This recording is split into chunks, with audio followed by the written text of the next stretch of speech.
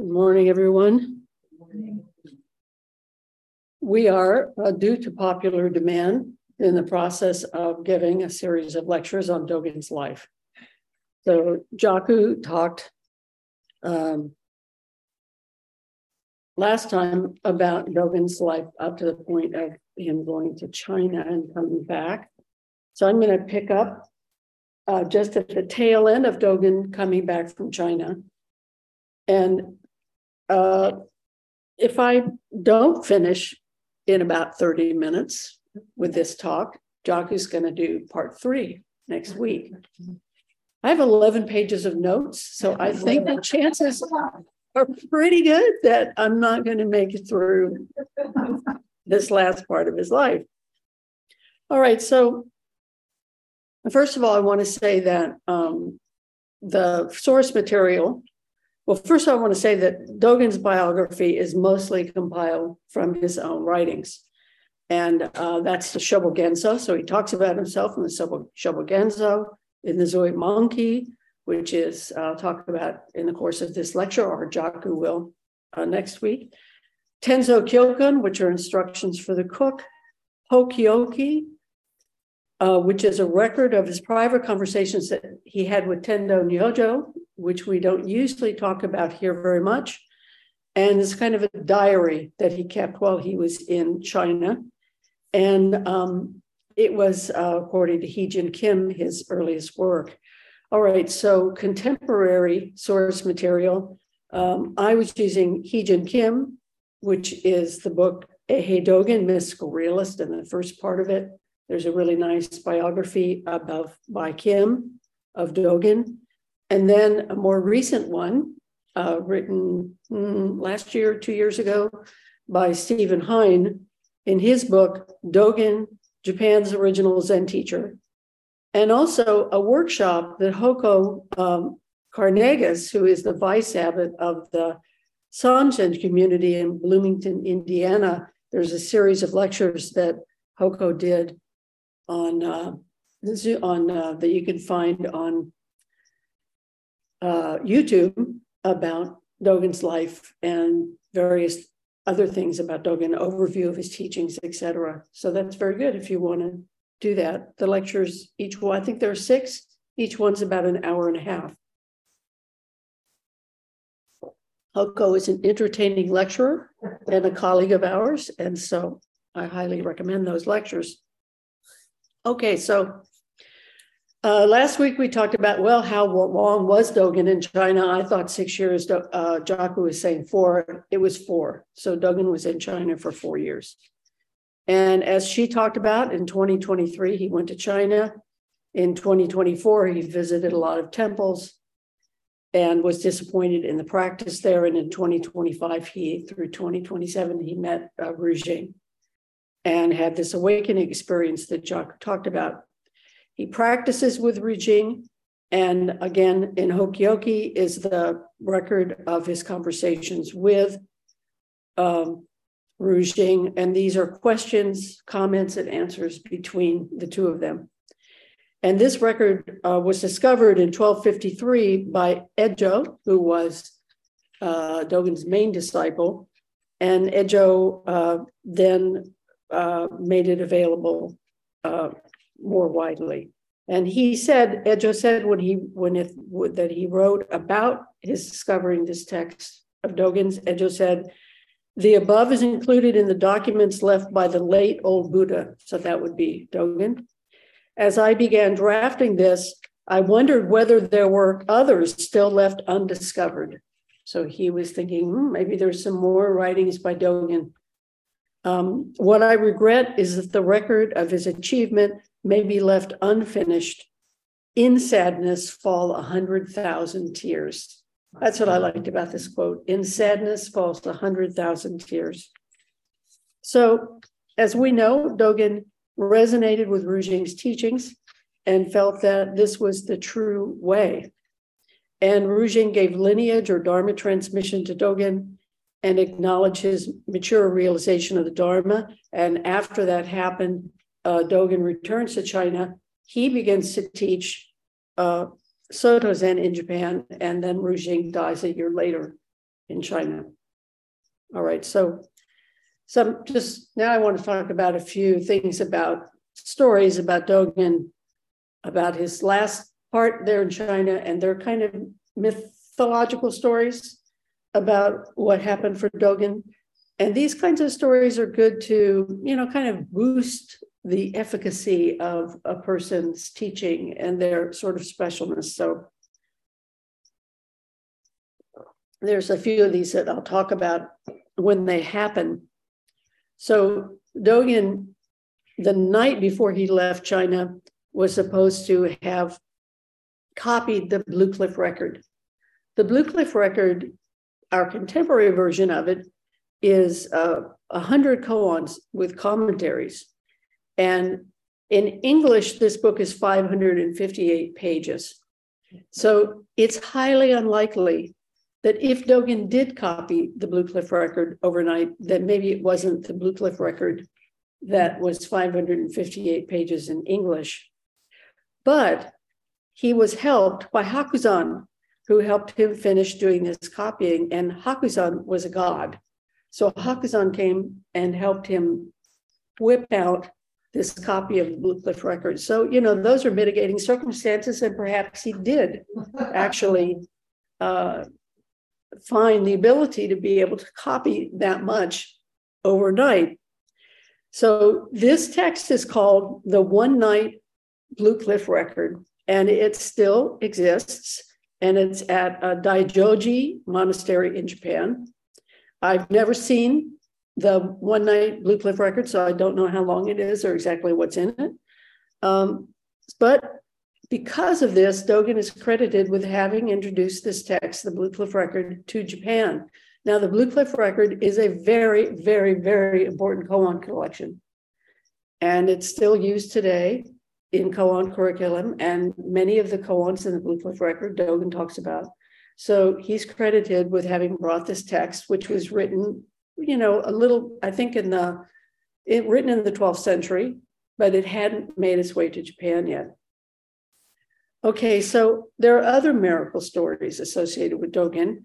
And these kinds of stories abound in Buddhism. There are miracle stories about Shakyamuni Buddha, and many stories like this. And, again, as I said, they kind of boost the spiritual power of the person to whom they are attributed. So at a certain point when Dogen was in China, he got sick. And when he was saved by being given medicine by the Japanese kami Inari, Inari came to him and gave him medicine. So let me say what kami are if you don't know. Kami are kind of deities and spirits that are venerated in the Shinto religion. They're associated with the land, with nature, or with deceased folks, holy beings. They have to do with universal energy. Inari is a god or kami associated with rice cultivation and prosperity and food. And so Inari is usually depicted as a bearded man riding a white fox. And most of us know Inari as being like the fox god, or the koan around the fox. So Inari could also be a woman with a long flowing hair carrying a sheaf of rice. So whether or not it was a woman or whether it was this bearded sage who came to see Dogen, he saved him. And he saved him because he knew that Dogen would go back to Japan and spread the Dharma. So what he gave, or he or she gave Dogen to cure him, was an herbal medicine called Gedo Kukan, which means poison dispelling pill. Now, this pill was sold by the Sotoshu up until the 20th century.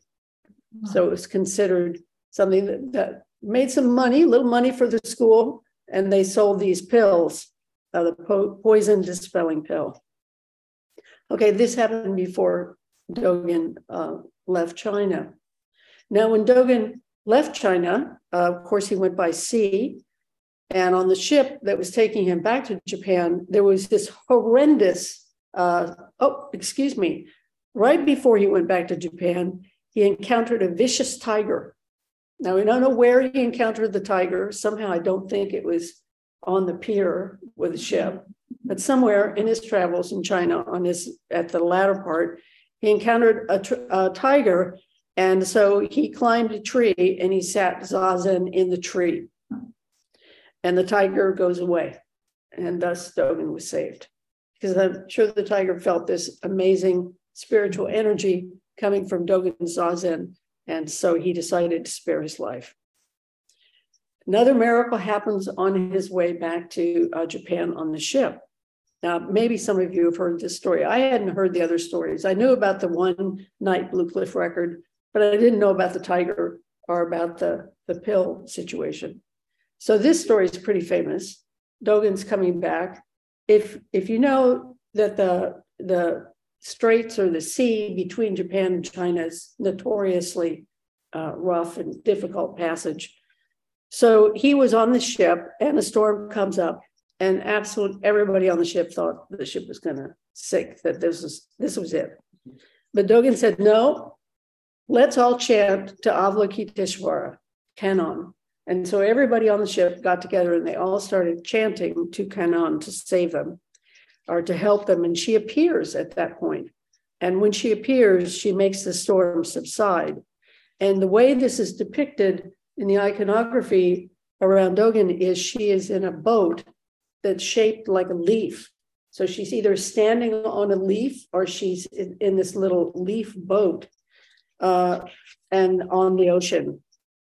Now, Dogen was so moved by this that he wrote a poem of gratitude. And the poem goes, "From the single blossom, 5 leaves uncurled." Usually we think of the single blossom, the 5 leaves uncurling, as being Bodhidharma, talking about the 5 petals of Zen. So that could be a reference to that. So from a single blossom, 5 leaves uncurl. Upon one single leaf, a Tathagata stood alone. So that would be Kannon. Her vow to harmonize our lives is ocean deep as we spin on and on, shouldering our deeds of right and wrong. So that would have been the poem that Dogen wrote in gratitude. Her vow to harmonize our lives is ocean deep as we spin on the top of the ocean. So there's this, Dogen has this, the Ocean Seal Samadhi, one of the fascicles in Shobogen. So in the Ocean Seal Samadhi, he talks about how we walk on the top of the ocean and walk on the floor of the ocean simultaneously. That's our practice of this way in which we go deep, deep, deep, deep into this universal harmony, if you will, of the functioning of the whole world functioning together. That's walking on the floor of the ocean to be able to manifest that. And at the same time, this relative life that we are living and manifesting that. So if you think of delusion as being this spinning on the top of the ocean. So her vow to harmonize our lives is ocean deep as we spin on and on, shouldering our deeds of right and wrong. So this karmic sense here happening. Okay, so after he made this perilous passage back to Japan, he arrives in the town of Kumamoto in Kyushu, which is one of the islands, and which is in southern Japan. And from there, he traveled back to Kyoto, where he'd started from. So altogether, the voyage and the travel back to Kyoto took him about 2 months to get back there. And then when he got back to Kyoto, Dogen took up residence in Kennenji, which is where he had started out originally for China. Kennenji was a monastic community that was partly Rinzai, partly Tendai, lots of people practicing together. And the Kennenji is also the place where, if you recall, he met Menzan, Myozen, who was the guy the monk he went to China with, and Myozen died there before Dogen came back from China. Okay, so when he first got back, in the period from about 1227 to 1232. So if you remember, Dogen was born in 1200. So this is pretty easy. He was from the time he was 27 years old till he was about 32. And this is from Stephen Hines' book. Dogen was thinking about how does he establish a Soto Zen Sangha or training temple in Kyoto. And from Dogen's point of view, you know, we say he brought Soto Zen to Japan. But from Dogen's point of view, he brought Buddhism, back from China. From Dogen's point of view, he was teaching Buddhism straight out, that there were no, he says, there are no schools of Buddhism. But the reality, so for him, it's just Buddha's way.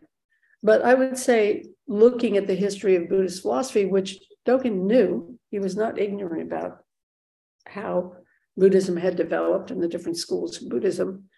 You know, he's teaching Soto Zen, and he's teaching something, his particular spin on Soto Zen. So for him to say that that he's not teaching a new school in Japan, that he's just teaching Buddhism, is interesting to know something about his personality, I think, that he viewed his practice in this way. And he interpreted the early Buddhist teachings and everything through this lens of his understanding. So I think that, you know, this says that he was a zealot in a certain way, that he had this, you know, burning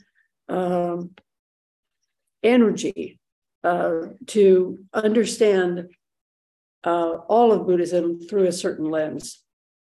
And so he didn't think of it as being his way in particular or being Soto Zen way or whatever, although I have to say that he did clash with Tendai and he did clash with Rinzai, his Rinzai neighbors and his Tendai neighbors. So clearly he, you know, thought that there was something awry with their understanding of Buddha's way. So that was how he was thinking about Buddhism, I think, you know, throughout his whole life. So I think it's unclear whether Dogen had students as soon as he came back from China. I don't think he was a teacher at Kennenji, but he would have been practicing with Rinzai and Tendai monks. It was during this time that he met Koan Ejo, who later became his primary disciple. And they had an initial meeting and they talked to each other. And then a little later, Ejo said, you know, will you be my teacher? And Dogen said, no, not right now. Wait until I have my own temple.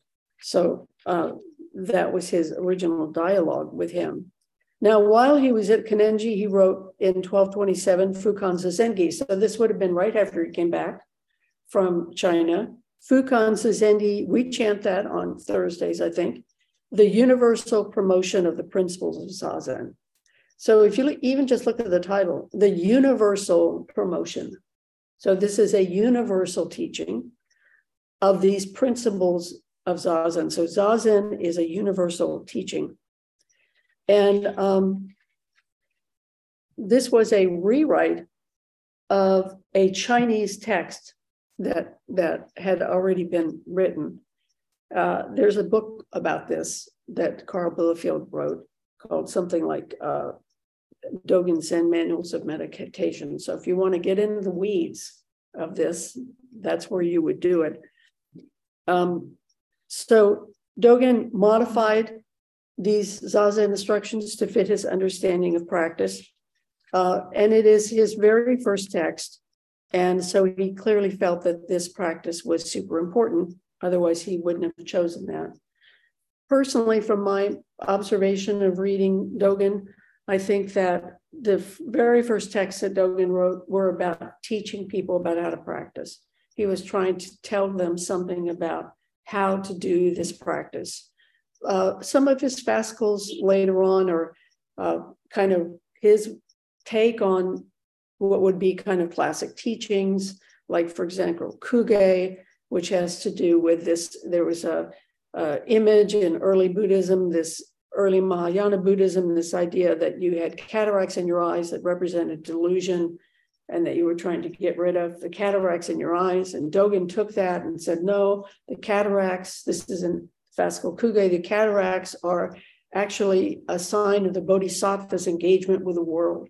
So these cataracts are not a problem, but they are actually the manifestation and the reasoning of why we practice. So that was the kind of thing that he was doing later, or you might take a koan and do an interpretation of a koan. But these first few fascicles, I think Dogen came back and he wanted to really clearly lay out for people how to do this Buddhist practice.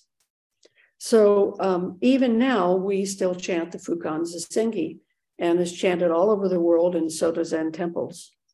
So he lived at Kanenji for a while, but in 1230 he left and moved to a little hermitage called Anyo, which was a little temple outside of Kyoto.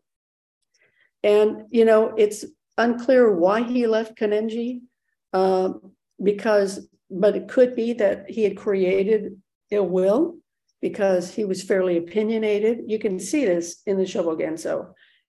Sometimes they clean these translations up, but at times Dogen says in the Shobogenzo, this person was an idiot, you know, and this person didn't know what they were talking about, or this person that, or this person this. So he was particular, there were certain teachers that he was particularly critical of. So I have a feeling that when he got back from China, that he was really enthusiastic about this new school that he was bringing. And maybe he wasn't as skillful as he might have been in the way that he transmitted this enthusiasm. So he might have left because people didn't like him. He might have left because he was disappointed in the practice there. Maybe he left because he wanted to create his own monastic practice. And as I'll talk about later, that's something very specific, which, you know, he needed certain buildings, he needed certain ways to practice. So maybe he just wanted to get out of Kanenji because he wasn't able to do the practice the way he wanted to do it. So he moved to this small temple, Anyo Hermitage, outside of Kyoto. And now, by this time, he has students, and those students come and visit him at this hermitage and study with him. He also had women students, particularly a nun named Ryonen. And he says of Ryonen, he says about her, her sincerity cannot be matched by others. So this is something he said that Hein quotes. So you can see that he had this close student-teacher relationship with her. Now, he taught laymen and he taught lay women as well. And so he was teaching the laity. The laity would have been upper class folks in Japan. He wasn't just, it was probably a very select group of people who were literate, who had money, who were part of the government or the royal family, or the military elite. So, so at this time, he believed that anyone could be realized, which I think he believed all of his life. Now, so, you know, in early Buddhism or in some Buddhist schools, there's this idea that women cannot become enlightened. You have to be born a man in order to become enlightened. So there are schools that believe that. As Westerners, I don't think there are any of us who believe this. And Dogen didn't believe this. And that makes sense because from the doctrine of emptiness about no inherently existing this, that, or the other, how could you say that if there's no inherently existing woman, no inherently existing man, how can you say that there is some inherently existing, you know, sex that you need to have, gender that you need to have in order to be realized?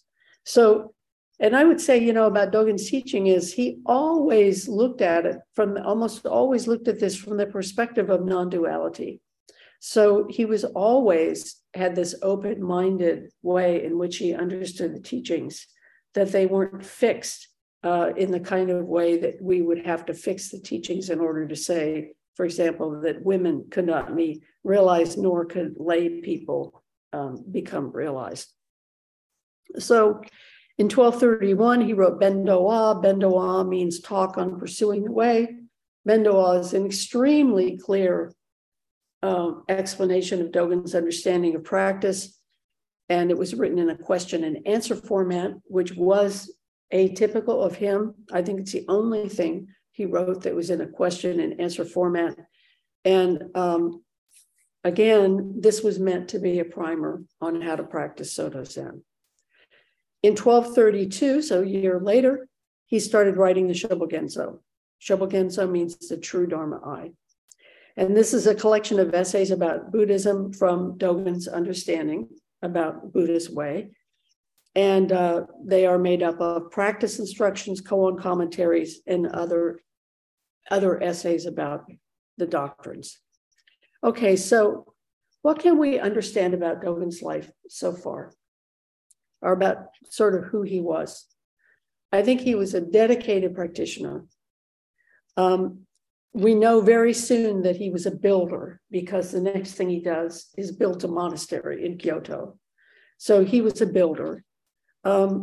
He was willing to persevere and endure hardships to achieve his goal of transmitting the Chaodong Zen to Japan. So Chaodong was the name of the Soto Zen school in China. Soto Zen, Soto is just Chaodong, that sort of transliterated into Japanese. So he transmitted the school to Japan. Dogen mentions, Jaku mentioned in her talk about how Dogen cried the first time he heard the robe chant in China. And we know from that and some other things that he wrote in this, particularly in the Eikoroku, that, Dogen was pretty sentimental. He was very heart-based in his practice.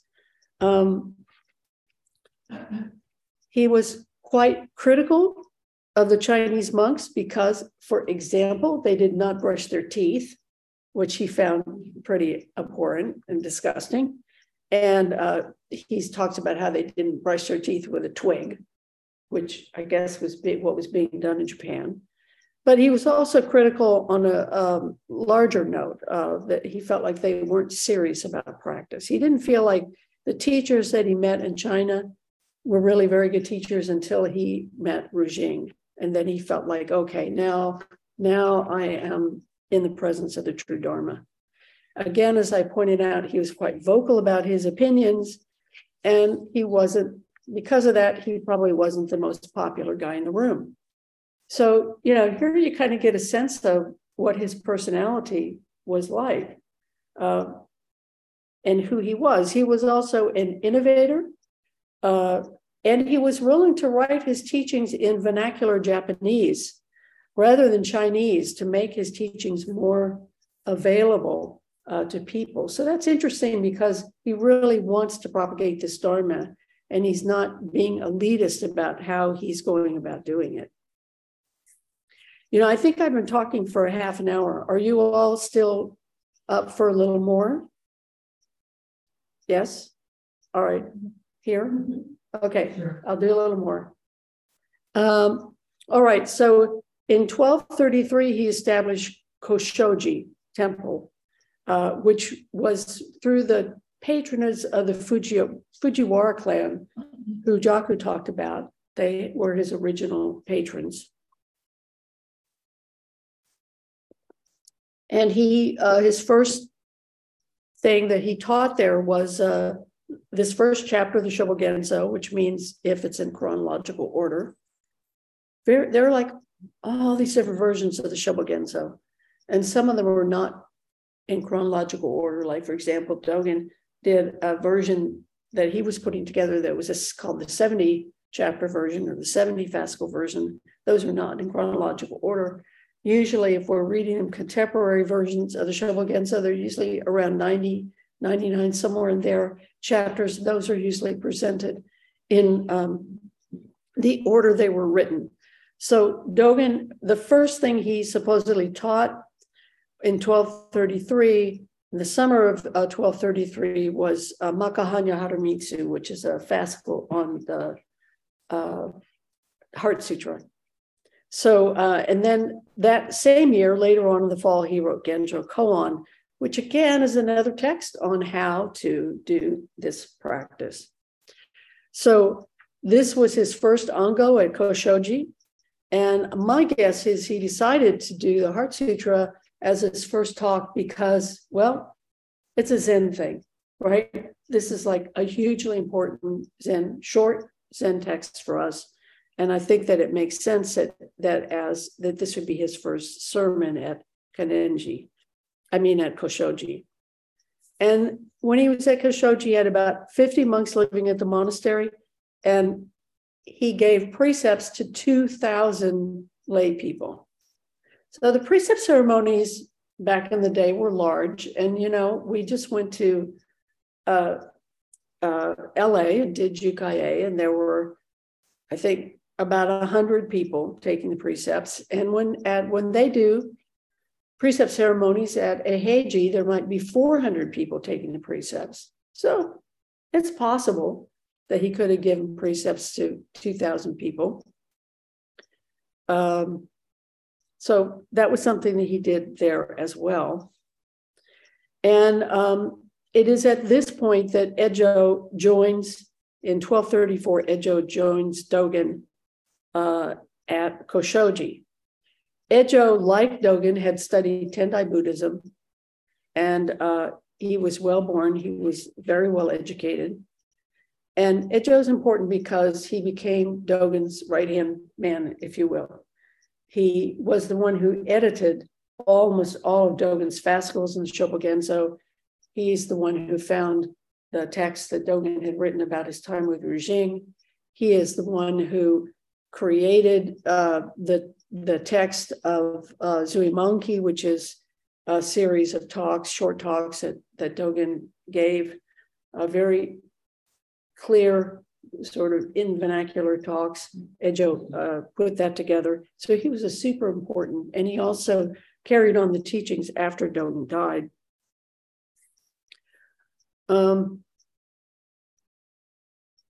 So Ejo joins it at this point. Then Dogen starts to compile what's called the 300 koan collection, in Japanese, the Shinjin Shobogenzo. This is just a compilation of 300 koans that Dogen thought were important. It was written in Chinese.